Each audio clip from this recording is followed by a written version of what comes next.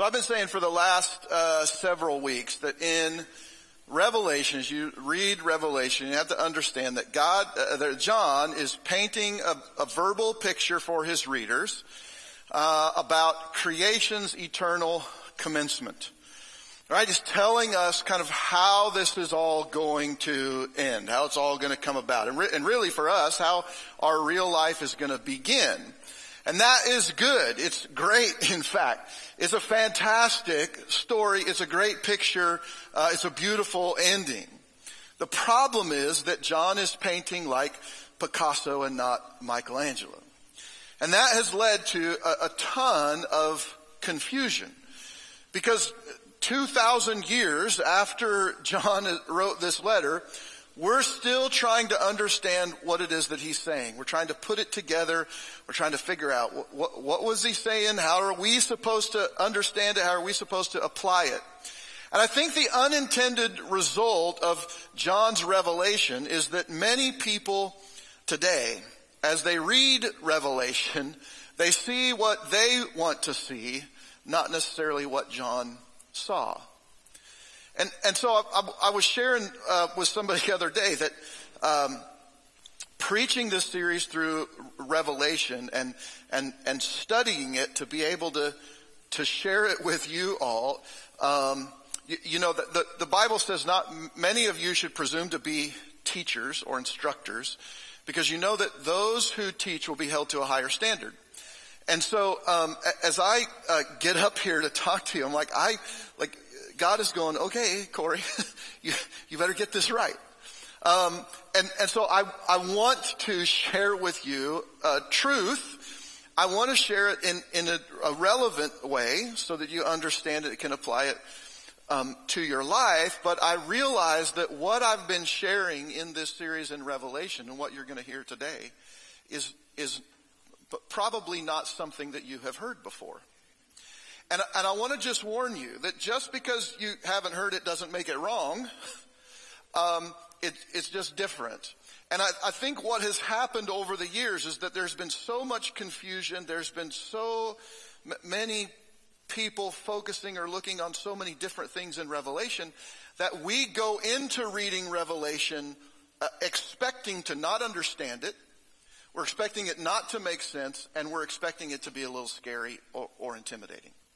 And so as we go in to read Revelation, if that's your expectation, because you're like, well, what this guy said, it was this way, and that guy says, well, like, nobody says the same thing, I don't know what to do. We go into it thinking that, then we're going to see what we want to see or what we expect to see, and not necessarily what John saw. And so let me give you a little public service announcement right now. If you are watching or you are listening to someone on, this is a World Wide Web now, this is the world we live in. And so if you're listening or watching somebody on YouTube, in a podcast, on TV, however you're getting information about the world, if you're listening to someone who is constantly scanning the headlines and making predictions about John's revelation based on what's happening in the news, so let me tell you, I have a friend who in 2020, you remember the pandemic that we had, 2020? Minor thing. So we have this pandemic in 2020, and I don't know if you remember this, but that year, 2020, we had three blood moons. Now, that was nearly unheard of. In fact, had there not been a pandemic, you might not have heard of the blood moons at all. But because there was a pandemic,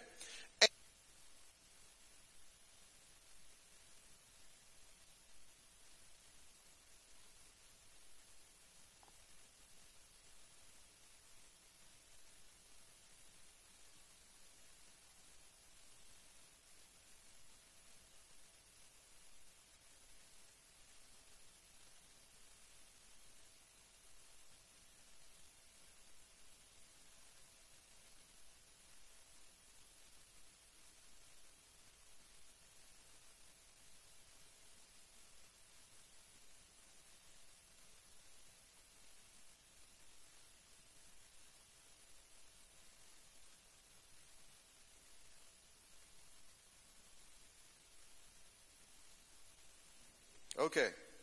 See? It's going to all be fine. It's not the end. Okay? Not the end. So in 2020 we have the pandemic and then the 3 blood moons. And so what I got is, hey, did you hear? We're having 3 blood moons this year. That hasn't happened in like 16,000 years. I think Jesus is coming back. And I'm like, so here's what I say. Because people all the time are like, did you hear? I listen to this guy. What I get is this. I listen to this podcast and it's really good. And this guy really knows what he's talking about. Oh, and he's a Christian. And so apparently that means that everything that person says must be true. Because he's a Christian. He wouldn't lie to me. And so let me tell you what I've discovered. Revelation is big business. It's a lot of money, a lot of power tied up in revelation. And so if you're a pastor and you're looking out at the headlines of the day and you're making predictions about Jesus coming back based on these things that you're seeing in the world, and you're the only one who's got it figured out, people have to come to you to get that information. This is exactly the issue and the problem with the priests in Jesus' day. They pretended like the gospel was for them, and then they doled it out to people that they thought should know it. And so Revelation has become this big machine where if I can keep you scared about what might be happening or what be going on in the world, and oh my goodness, did you know what Russia is doing in this country, and the blood moons, the pandemic, and it all ties into John's Revelation, and I can show you how it goes to. There was a book years ago, 99 Reasons Why Jesus is Coming Back in 1999. Now, if that happened, we missed it, which means it didn't happen. But the guy who wrote that book said that the scorpions in the desert in Revelation, what John was actually talking about, 100%, what John was actually talking about were Apache attack helicopters in the Gulf War. Let me tell you, nonsense. Nonsense. John, like if you would have walked to John and go, hey John, guess what? In a few years, people are going to fly. You'd have been as crazy as they thought John was. Like they had no understanding for that. All right. I'm getting off here. I got to get back on track. If you're watching or listening to somebody who's constantly making predictions about the world and things that are happening and about Revelation and trying to tie them together, and you got to come to me because I got the information and I'm going to give it to you so you know, so you don't miss it. Stop listening to that nonsense. And don't send them any money. Okay. Revelation is hard to understand in some degree because of the way John wrote it. But it was not hard for the first century readers who read what John was saying to understand. Why would John write a book that the people he was supposed to encourage in the midst of their struggle and their persecution, why would he write a book that they couldn't understand? That's dumb. John wrote Revelation so that the people of his day who were being killed for their faith might be encouraged and might have hope for the future. And for that to happen, they had to understand what John was talking about so that they could get that encouragement and that hope. So yes, it's hard to understand because of the way he wrote it, but it was not hard for them to understand. And so the question is, why did John write this way? Why did John write Revelation the way he wrote it? If he understood, if God knew that we were going to have a hard time understanding it and realizing what he was saying, why did he write it that way? Well, I'm going to give you 2 reasons. The first one is that it's not that unusual. The way John wrote was exactly or is very similar to the way that almost every Old Testament prophet wrote. And so the Jewish people would have understood the way that John was writing because the very beginning in the week 1 of this series, we talked about how John starts out. The revelation of John. That word revelation, if you remember in Hebrew, is the apocalypse of John. And it wasn't the apocalypse the way we said it, the end of the world, oh my goodness. Apocalypse means revelation. And so we start at the very beginning. This is not unusual writing. As soon as this Hebrews and Greek readers would have read this, they would have gone, oh, okay, John is talking in the vein of the Old Testament prophets. And so we need to read it in that way, the way we read the Old Testament prophets. The other thing is that even Jesus spoke in parables. Jesus spoke in parables in the New Testament. Why? So that those people who wanted to know, who wanted to understand what Jesus would say, and they would dig in. They would figure out what lied beneath the surface of what Jesus was saying. And those people who didn't really care to understand it would just move on. So this shouldn't surprise us. Shouldn't be. We should just go, oh, this is the way that it is. Jesus spoke in parables. And I guess I didn't get to number 2 yet, Julie. John wrote this revelation this way for this reason. He was trying to hide the message of revelation from the Roman people, okay? So it shouldn't surprise us because Jesus spoke like this when he told his parables. But also because, remember, if John would have just come out and said, look, Caesar is the one I'm writing about. And Caesar doesn't follow God. He's a God unto himself. He thinks he's sovereign in the world. It means he thinks he's a God. And he can do whatever he wants to. And everybody believes that. They worship him. They pray to him, all of this stuff. And so Caesar is going to be overthrown because God is the only king. And God's the only one that he'll tolerate. Like, God has to be number one. And so Caesar's going to be overthrown. If John would have written that way, then every copy of Revelation would have been hunted down.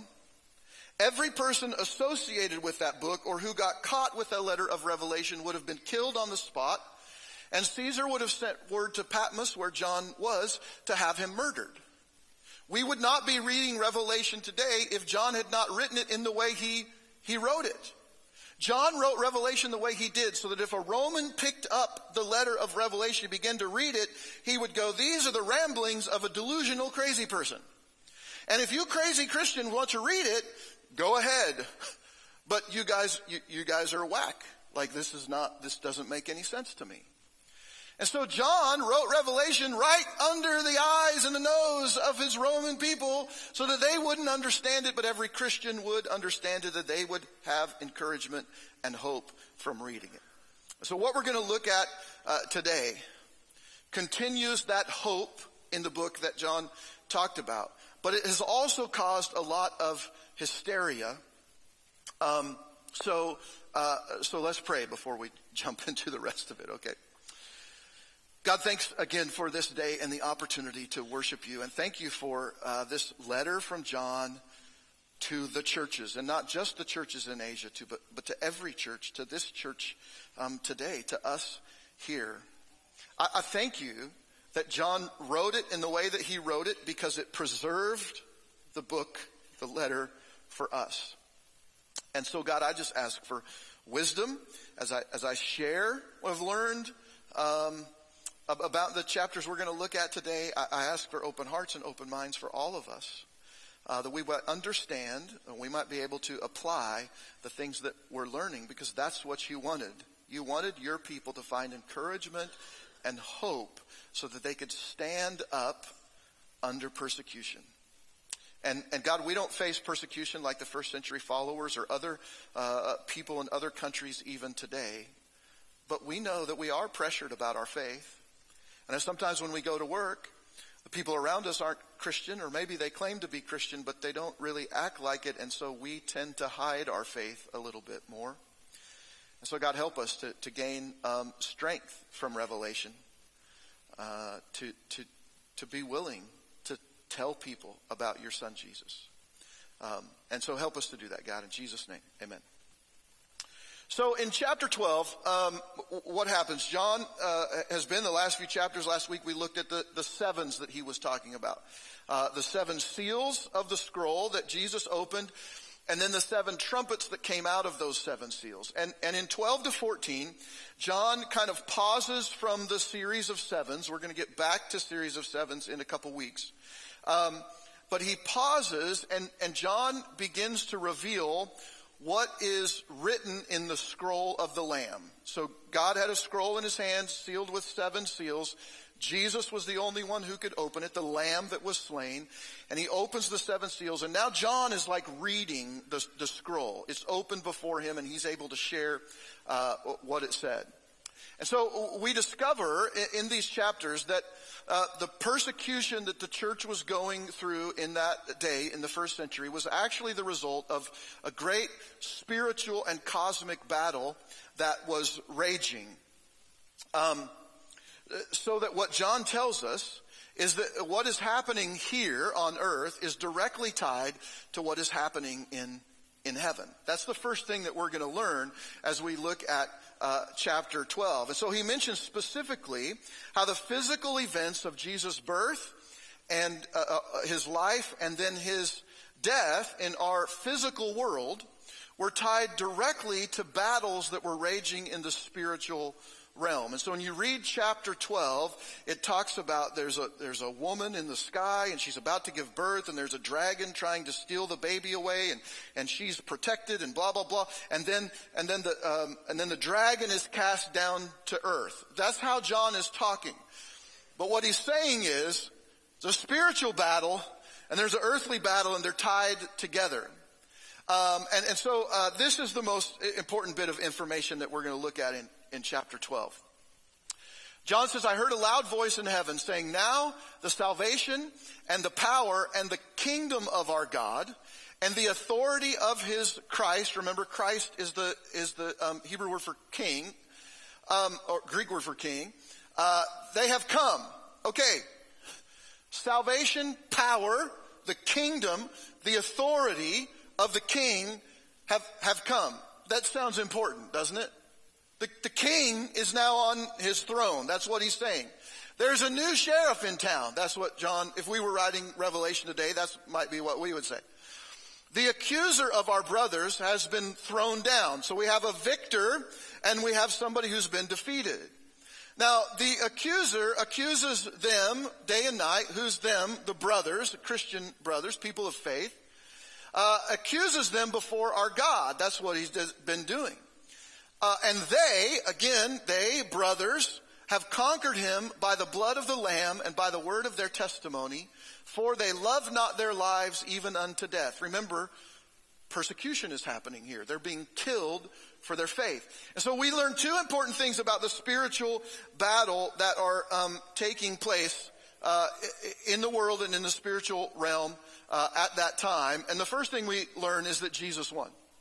That's the most important thing. If you read chapter 12, the beginning of chapter 12, you come away with Jesus won. He's the king. He has the power, the authority. He has the throne. He's on the throne, and he has won the victory over the accuser, over Satan, and he has cast them down. By the way, the word Satan, or maybe it's pronounced Satan, it means accuser.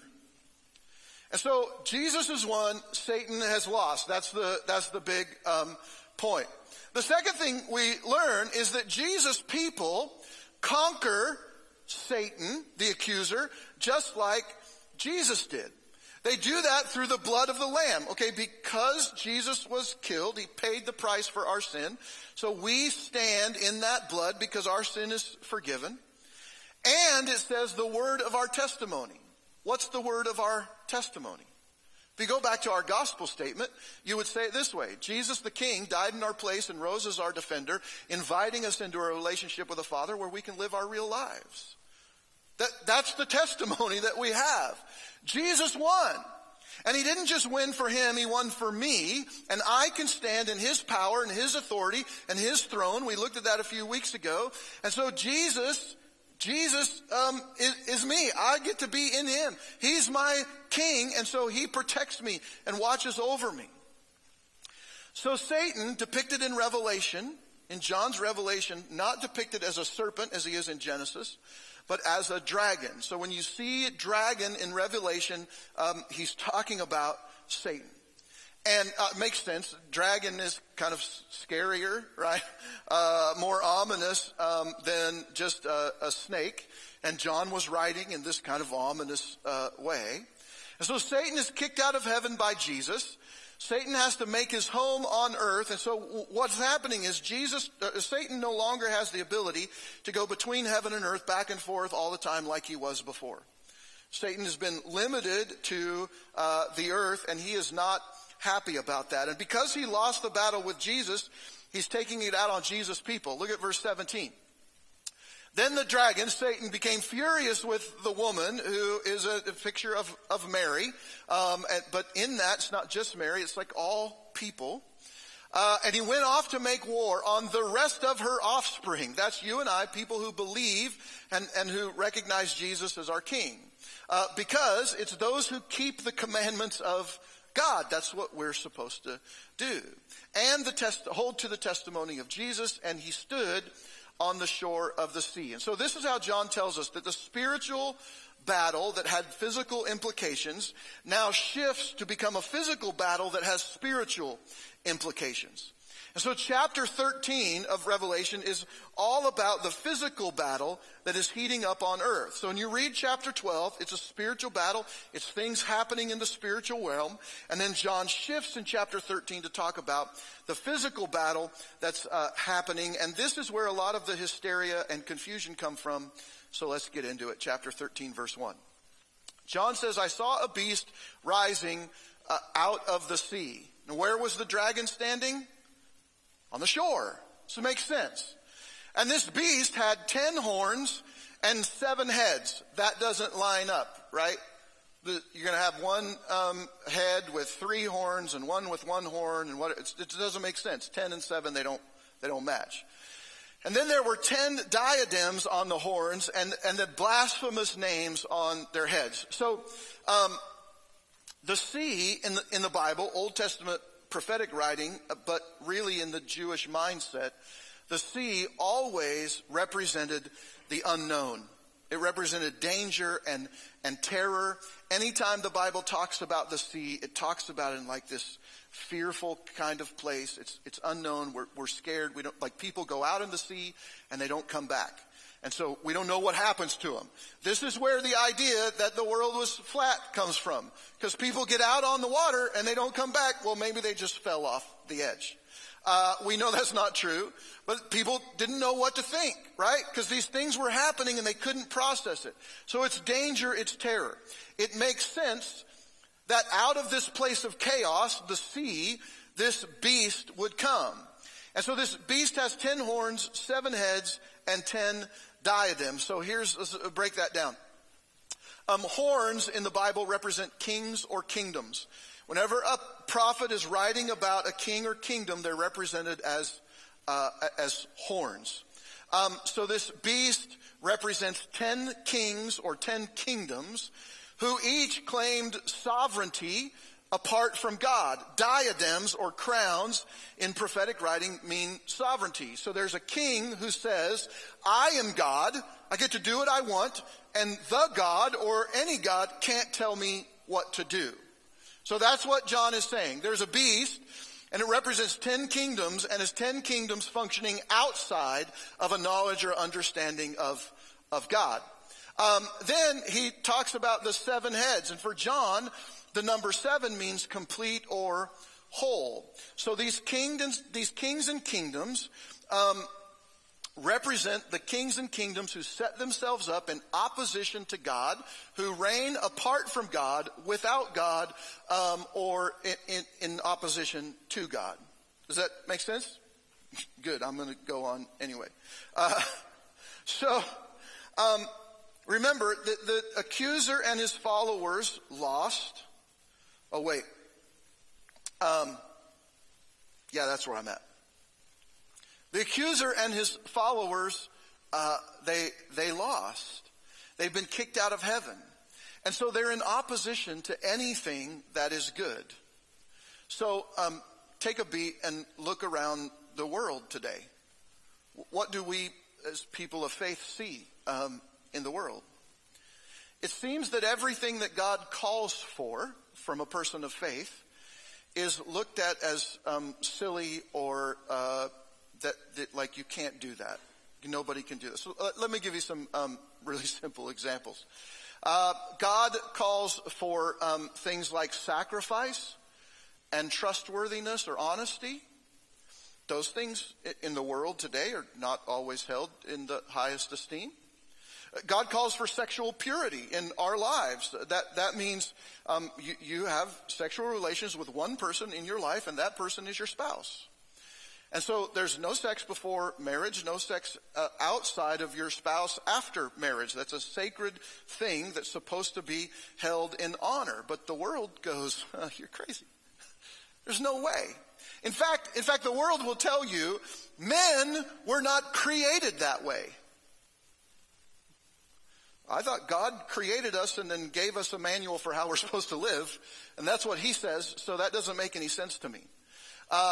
So what we see in the world today is a lot of what the accuser is doing. Taking everything good and turning it into something bad. So that the way that a Christian is supposed to live is looked at as crazy by the world. Why would you do that? There's no sense in that. Just like the dragon, this beast is going to wage war against the people of earth. And if you I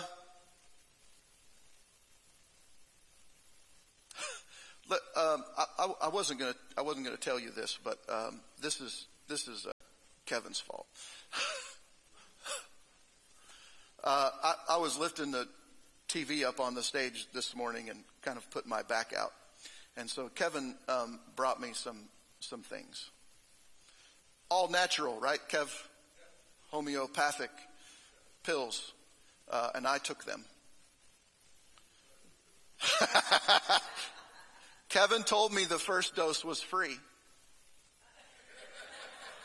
The next one was going to cost me. Anyway, they must be kicking in. I think they're kicking in. So now you know, if I seem a little off this morning, that's why. I'm 51. That's why.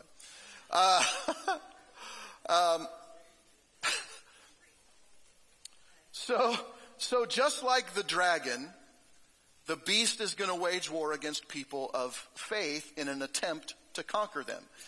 Jesus has already won, so we're going to try and kill as many of Jesus' people as we can.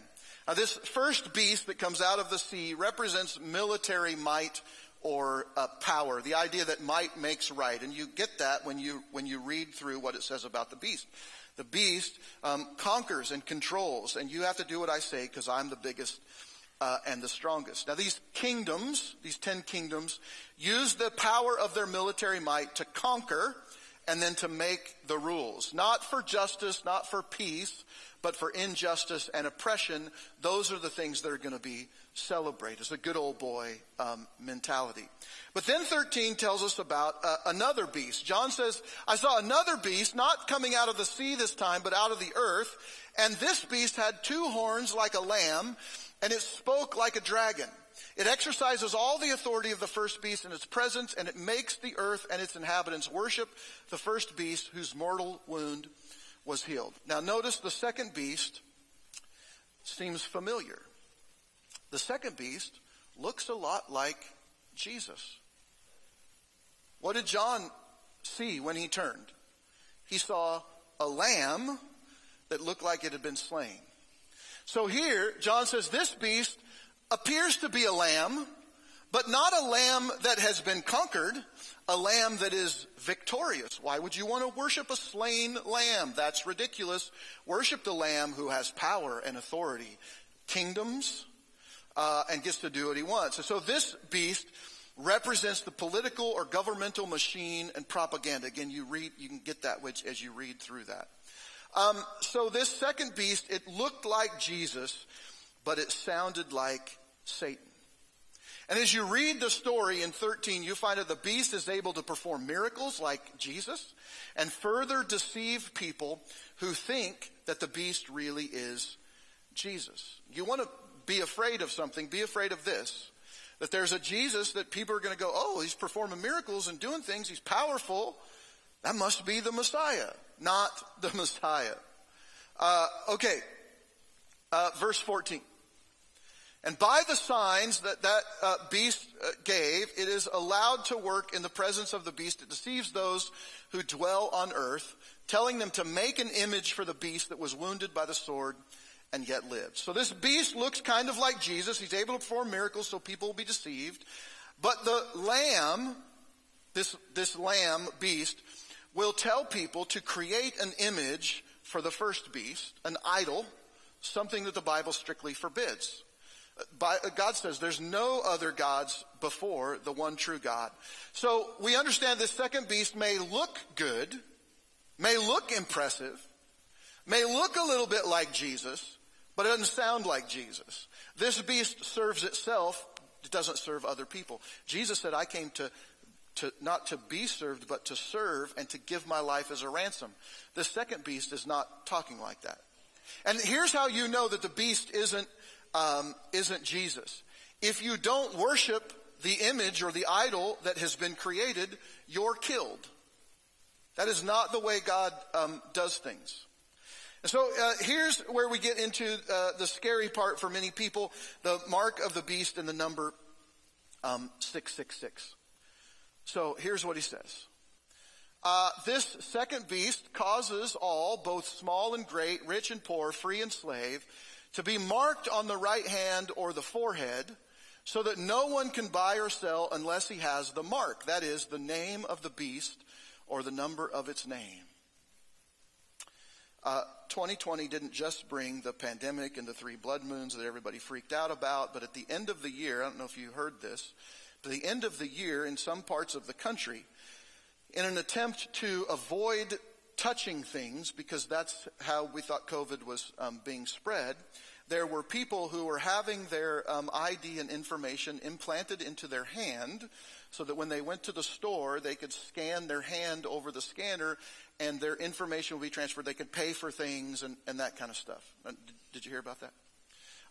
So guess what? People are freaking out. It's the mark of the beast. It's coming. I told you, 2020.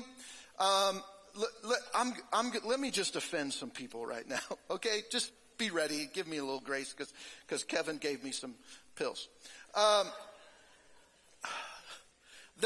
Here's the likelihood. Here's the likelihood that the implants in the hand and the head and whatever are the mark of the beast.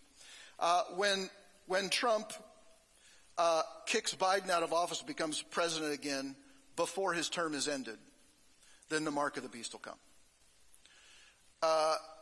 That's a joke, people. What I'm telling you is it's not going to happen. Trump is not going to become the president in this term. Now, who knows what's going to happen in 2024? It's all up in the air. But people were shouting, Trump's got it figured out, right? The ballots are bad, blah, blah, blah, blah, blah. It's going to happen. Trump's going to kick him out, and he's going to take over, and he's going to be the rightful. No, he's not. It's not going to happen. It didn't happen. It won't happen. And the implant in 2020 in the hand is not the mark of the beast. Now, I want to be really clear here, because I get people every so often come up to you. Did you hear about the government is implanting this or doing this or tattooing that on the heads and hands of people? It's credit, whatever, information, or it's associated with whatever. So I want to be really clear and careful about what I say next. That's why I put it in all caps.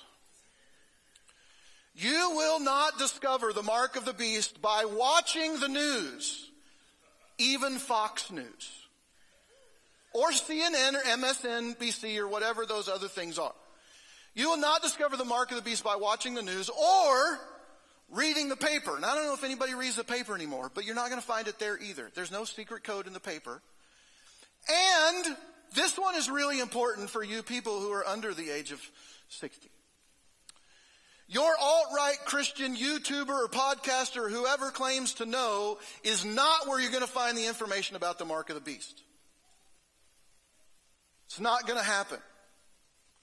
You're not going to find it by listening to the news or watching the... I don't know. I don't care how Christian the person you're listening to claims to be.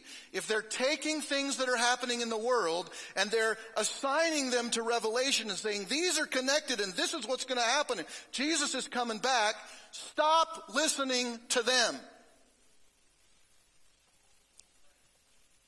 Okay. The mark of the beast is not an implantable device in your hand or your forehead. It's not a barcode. It's not a tattoo. It's not anything that has to do with one world order or currency or credit or any of that stuff. Let me tell you what the mark of the beast is. The mark of the beast is the anti-Shema. And you're going to go, what's that? I don't know what that is. The Shema was a Jewish prayer of allegiance to God. The Jewish people were to recite the Shema multiple times every day, typically facing Jerusalem. They had it memorized. They memorized it from a very young age so that it could permeate every aspect of their lives, so that they could live out what the Shema talks about. Hear, O Israel, Lord our God, the Lord is one. Worship the Lord with all your heart and soul and mind and strength. Okay, that's part of the Shema. The people were to learn it so completely that it appeared to control their thoughts and their actions, their hands and their mind. In fact, in the Old Testament, it says, in Deuteronomy, I think it is, that the word of God, the Shema, is supposed to be so, you're supposed to know it so well that it's like having it put on your forehead or wrapped around your hand. And so the Jewish people, they would learn the Shema, and then, because they missed it too many times, they would write the Shema out, they would put it on little strips of paper, they would tuck it into little tiny boxes, and they would tape them or wrap them with a cord around their head and on their hand. That's not what God wanted them to do. He wanted them to live it out. Instead, they just wrote it down. And so later, what would happen is the scriptural writers would come along and they'd go, look, you make the tassels on your clothes long, and you make the phylacteries or the boxes on your head big so that people will look at you and go, oh, that must be a spiritual person. Look how big the box on their forehead is. Now, today, I would go, look at that idiot over there with that great big box on his head. That's dumb. Why is he doing that? It doesn't make any sense. This is how we twist what God says. So the mark of the beast simply means that those people who are deceived by the beast in opposition to God will live out his evilness. They will function in it as though it controls their thoughts and their hands. Why would Satan want anything that would set his worshipers apart from anybody else? By putting something on their head or their hand, so that we could go, oh, there's somebody who's following the beast. Don't go after them. That's ridiculous. But our faith is to be as important and fit through our lives so that it affects our thoughts and it affects the things that we do. Just like evil is to people, that affects their thoughts, affects the things that they do in opposition to God. So it has nothing to do with credit, currency, one world order, the euro, or even China, or if you grew up in my generation, Russia. Doesn't have anything to do with any of that. Okay. John goes on to say that the number of this beast is 666. Now, this is not an evil number. In fact, it appears in the Bible a few times. If 666 were such a horrible, evil number that it represented evil itself, why would we find it in the Bible in other places that is not talking about evil? The sum of talents of gold that Solomon received was 666 talents of gold. And in one of the many genealogies in the Bible of the Israelites, the people of the family of Adonikam numbered 666. And it has nothing to do, says nothing about them being evil people or that gold was evil or anything like that. Remember, John is painting a picture like Picasso so the Romans would not understand what he's saying. And John, the writer of Revelation, spoke both Hebrew and Greek. In fact, people say he thought in Hebrew, but he spoke and he wrote in Greek. So this is why that's important. Look at Revelation 13:18. John starts out, the 666, he starts it out this way. This calls for wisdom. What does that mean? Pay attention to what's coming, because you're going to have to think about it a little bit. This calls for wisdom. Let the one who has understanding, wisdom, understand, the one who's paying attention, let them calculate the number of the beast. So he's trying to tell us who the beast is. For it is the number of a man. Okay, it's a man. John's like, it's a man. And his number is 666. John is prepping his readers for a riddle. Hey, listen, I'm going to tell you something, but I can't just tell you. So you got to have wisdom. You got to calculate the numbers. It's going to take a little bit for you to figure this out. It's the number of a man. Hint, hint, wink, wink, nudge, nudge. Greek and Hebrew alphabets, unlike other alphabets around the world, corresponded to numbers, ones, tens, and 100s. So they break down that way. If a Greek person or a Hebrew person was looking at their alphabet, they would also be looking at their number system. Now, there's a lot of people in the world today who are going to try and tell you. I remember when, again, this is just stupid. When Barack Obama became president, do you remember? Crazy, like, oh my goodness, he's the Antichrist. His name is 666. If you figure out, it's not true. What happens is people who are trying to confuse you and trying to get you to give them money and follow them and give them power and whatever else and control in their lives, they will take our alphabet, the English alphabet, and they will number it 1 to 26. And then they'll go, oh, look, the alphabet, it equals 666. Oh, my goodness, he's the beast. That is stupid. Because our alphabet is not a number system. We have a completely different number system. It's not the same. But to John's readers who understood Hebrew and some Greek, they would have been able to look at this. And when you look at the name of Caesar, Nero Caesar, and the word beast, in the original Hebrew language, guess what those letters / numbers, because they're the same, guess what they equal? 666. John was not saying 666 is an evil number and you need to stay away from it. Don't ever put it on the door of anything. And if you move into a house that has 5666, it's possessed and you're going to be, it's bad. Don't ever do it. Like, I know people who won't write a check out because the number 666 is in the check. Oh, rip that one up, throw it away. Don't use that. That's not what John was saying. John was trying to help people understand a riddle that he was talking about Caesar and any person and any government who claimed to be a god and overstepped their bounds. Any king who thinks they're a god himself represents the beast or Satan. And so 666 is not an evil number. We should not be afraid of it. It was simply a number used to hide who John was actually talking about. And the mark of the beast is not a number or a chip on your forehead. It's a metaphor for our thoughts and actions. Now let me just tell you, I know we're getting down to the end here. Let me just tell you, I know that what I have just shared with you is completely opposite of probably everything that you have ever heard about Revelation, the mark of the beast, and the number 666. I also recognize that some people will probably call me the Antichrist because I'm not afraid of it like you're supposed to be. I want to tell you that I grew up in the church. My dad was a pastor for 35 years. I grew up hearing about it.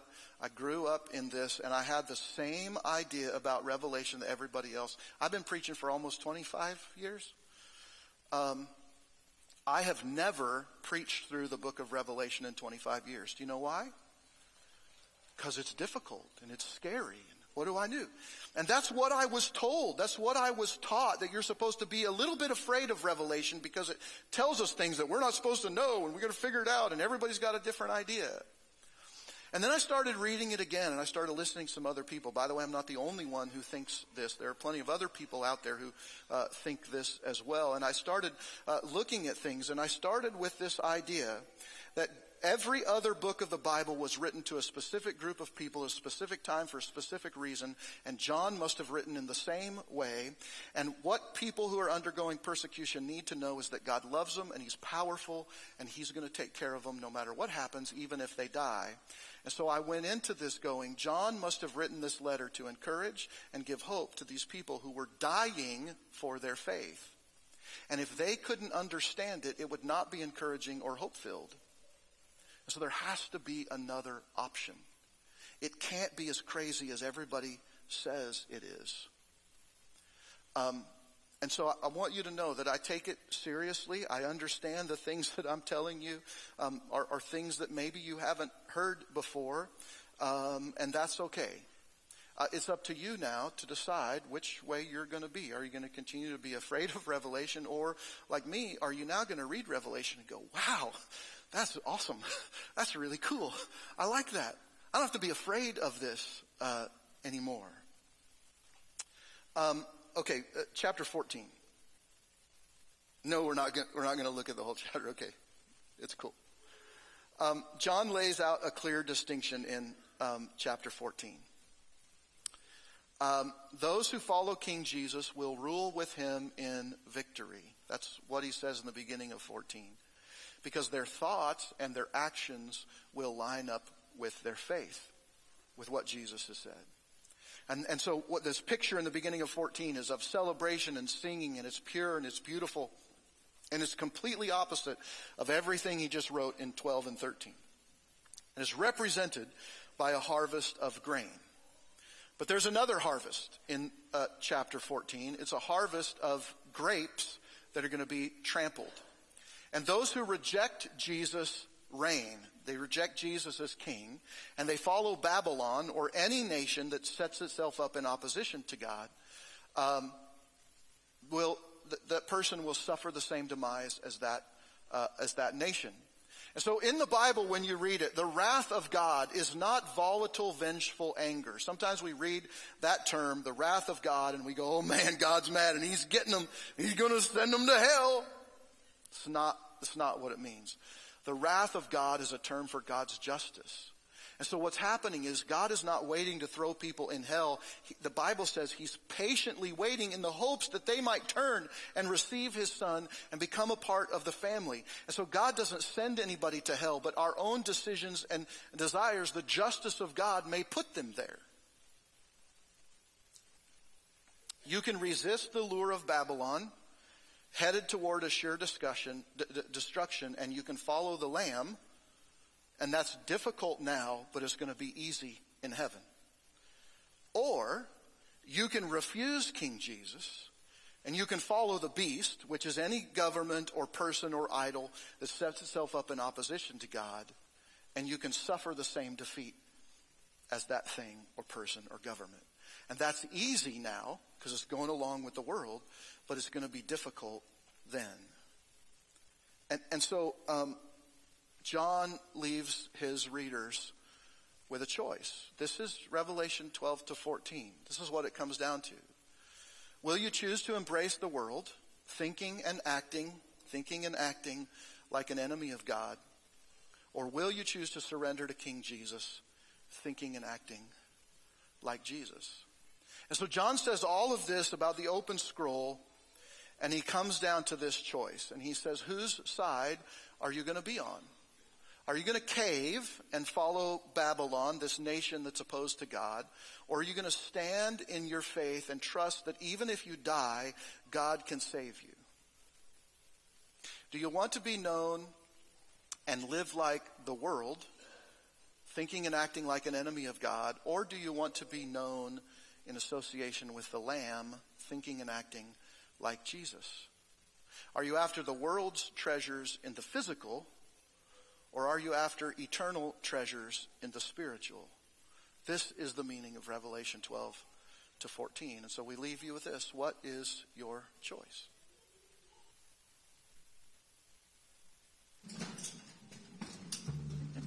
Let's stand up and we'll sing this last song together.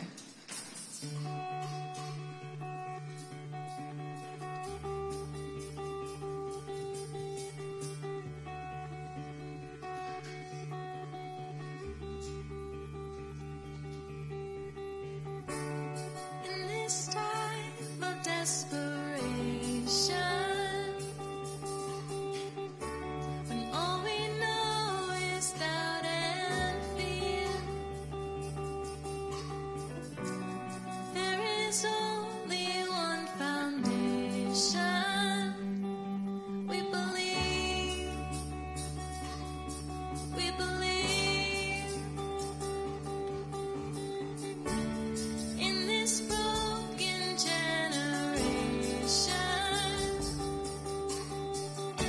when all is dark, you help us see.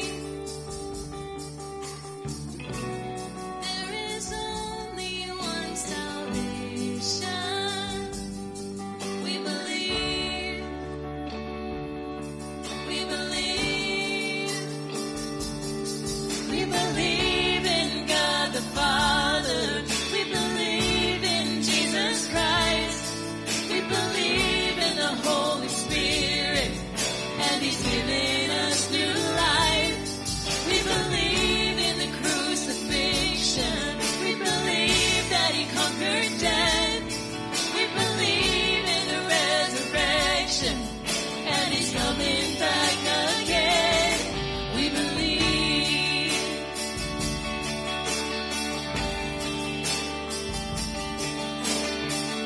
So let our faith be more than enough,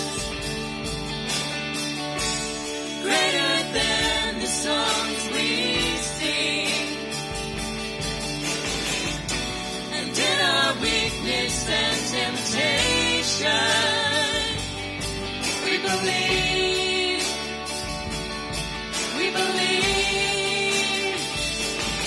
We believe in God the Father. We believe in Jesus Christ. We believe in the Holy Spirit, and He's given us new life. We believe in the crucifixion. We believe that He conquered death. We believe in the resurrection, and He's coming back again. Let the lost be found and the dead be raised in the here and now. Let love be raised, let the church live loud. Our God will save.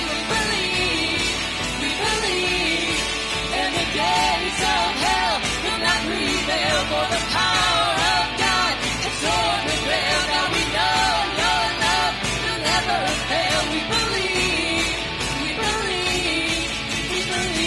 in God the Father. Sing it out. We believe in Jesus Christ. We believe in the Holy Spirit, and He's given us new life. We believe in the crucifixion. We believe that He conquered death. We believe in the resurrection, and He's coming back.